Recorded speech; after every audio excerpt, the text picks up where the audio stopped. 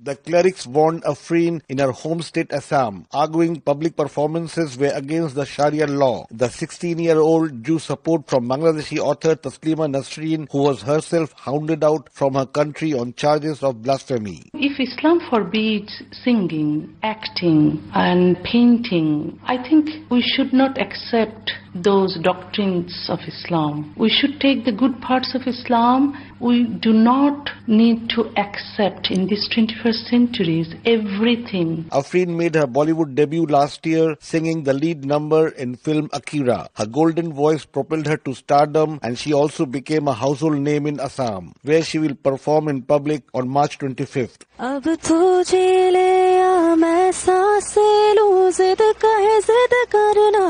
Assam's government ordered round-the-clock security for the artist, and India's ruling BJP party spokeswoman Shazia Ilmi fired a broadside at those who threatened Afrin. Very clear, there is no place for clergy in Islam. Everybody's religion is between them and their God. But prominent cleric Maulana Zakir Alam insisted the fatwa was a forgery to discredit Indian Muslims. Mainstream media is projecting these suspicious people as a mufti.